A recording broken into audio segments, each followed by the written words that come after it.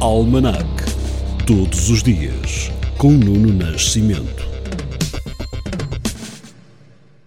Hoje é dia 2 de janeiro. Em 1492, os reis de Castelo e Aragão conquistam Granada, último reino islâmico da Península Ibérica. Termina a reconquista de 7 séculos.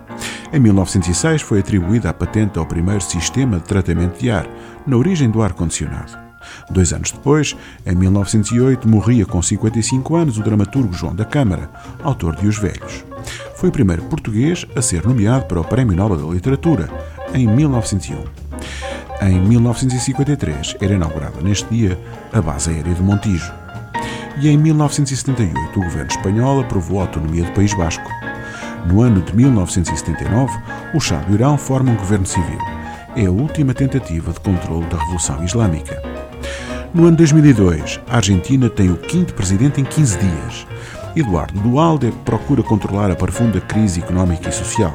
Em 2003, o governo português confirma, através do Ministério dos Negócios Estrangeiros, ter dado luz verde aos Estados Unidos para utilizarem a base das Lajes, nos Açores, no caso de uma operação militar contra o Iraque. E no ano 2010, as autoridades ucranianas começam a aplicar o programa estatal de encerramento da central atómica de Chernobyl e de transformação do sarcófago num sistema ecologicamente seguro.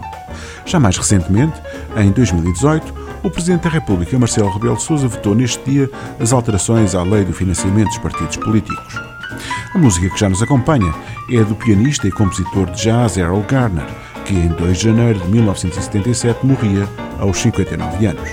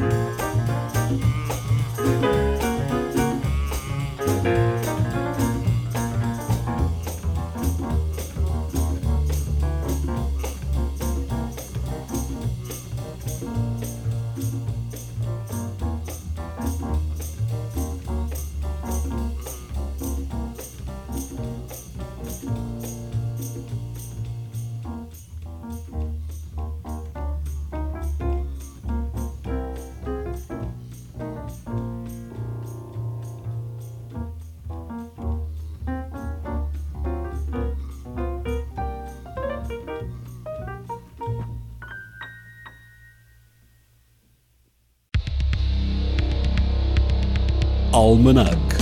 Todos os dias, com Nuno Nascimento.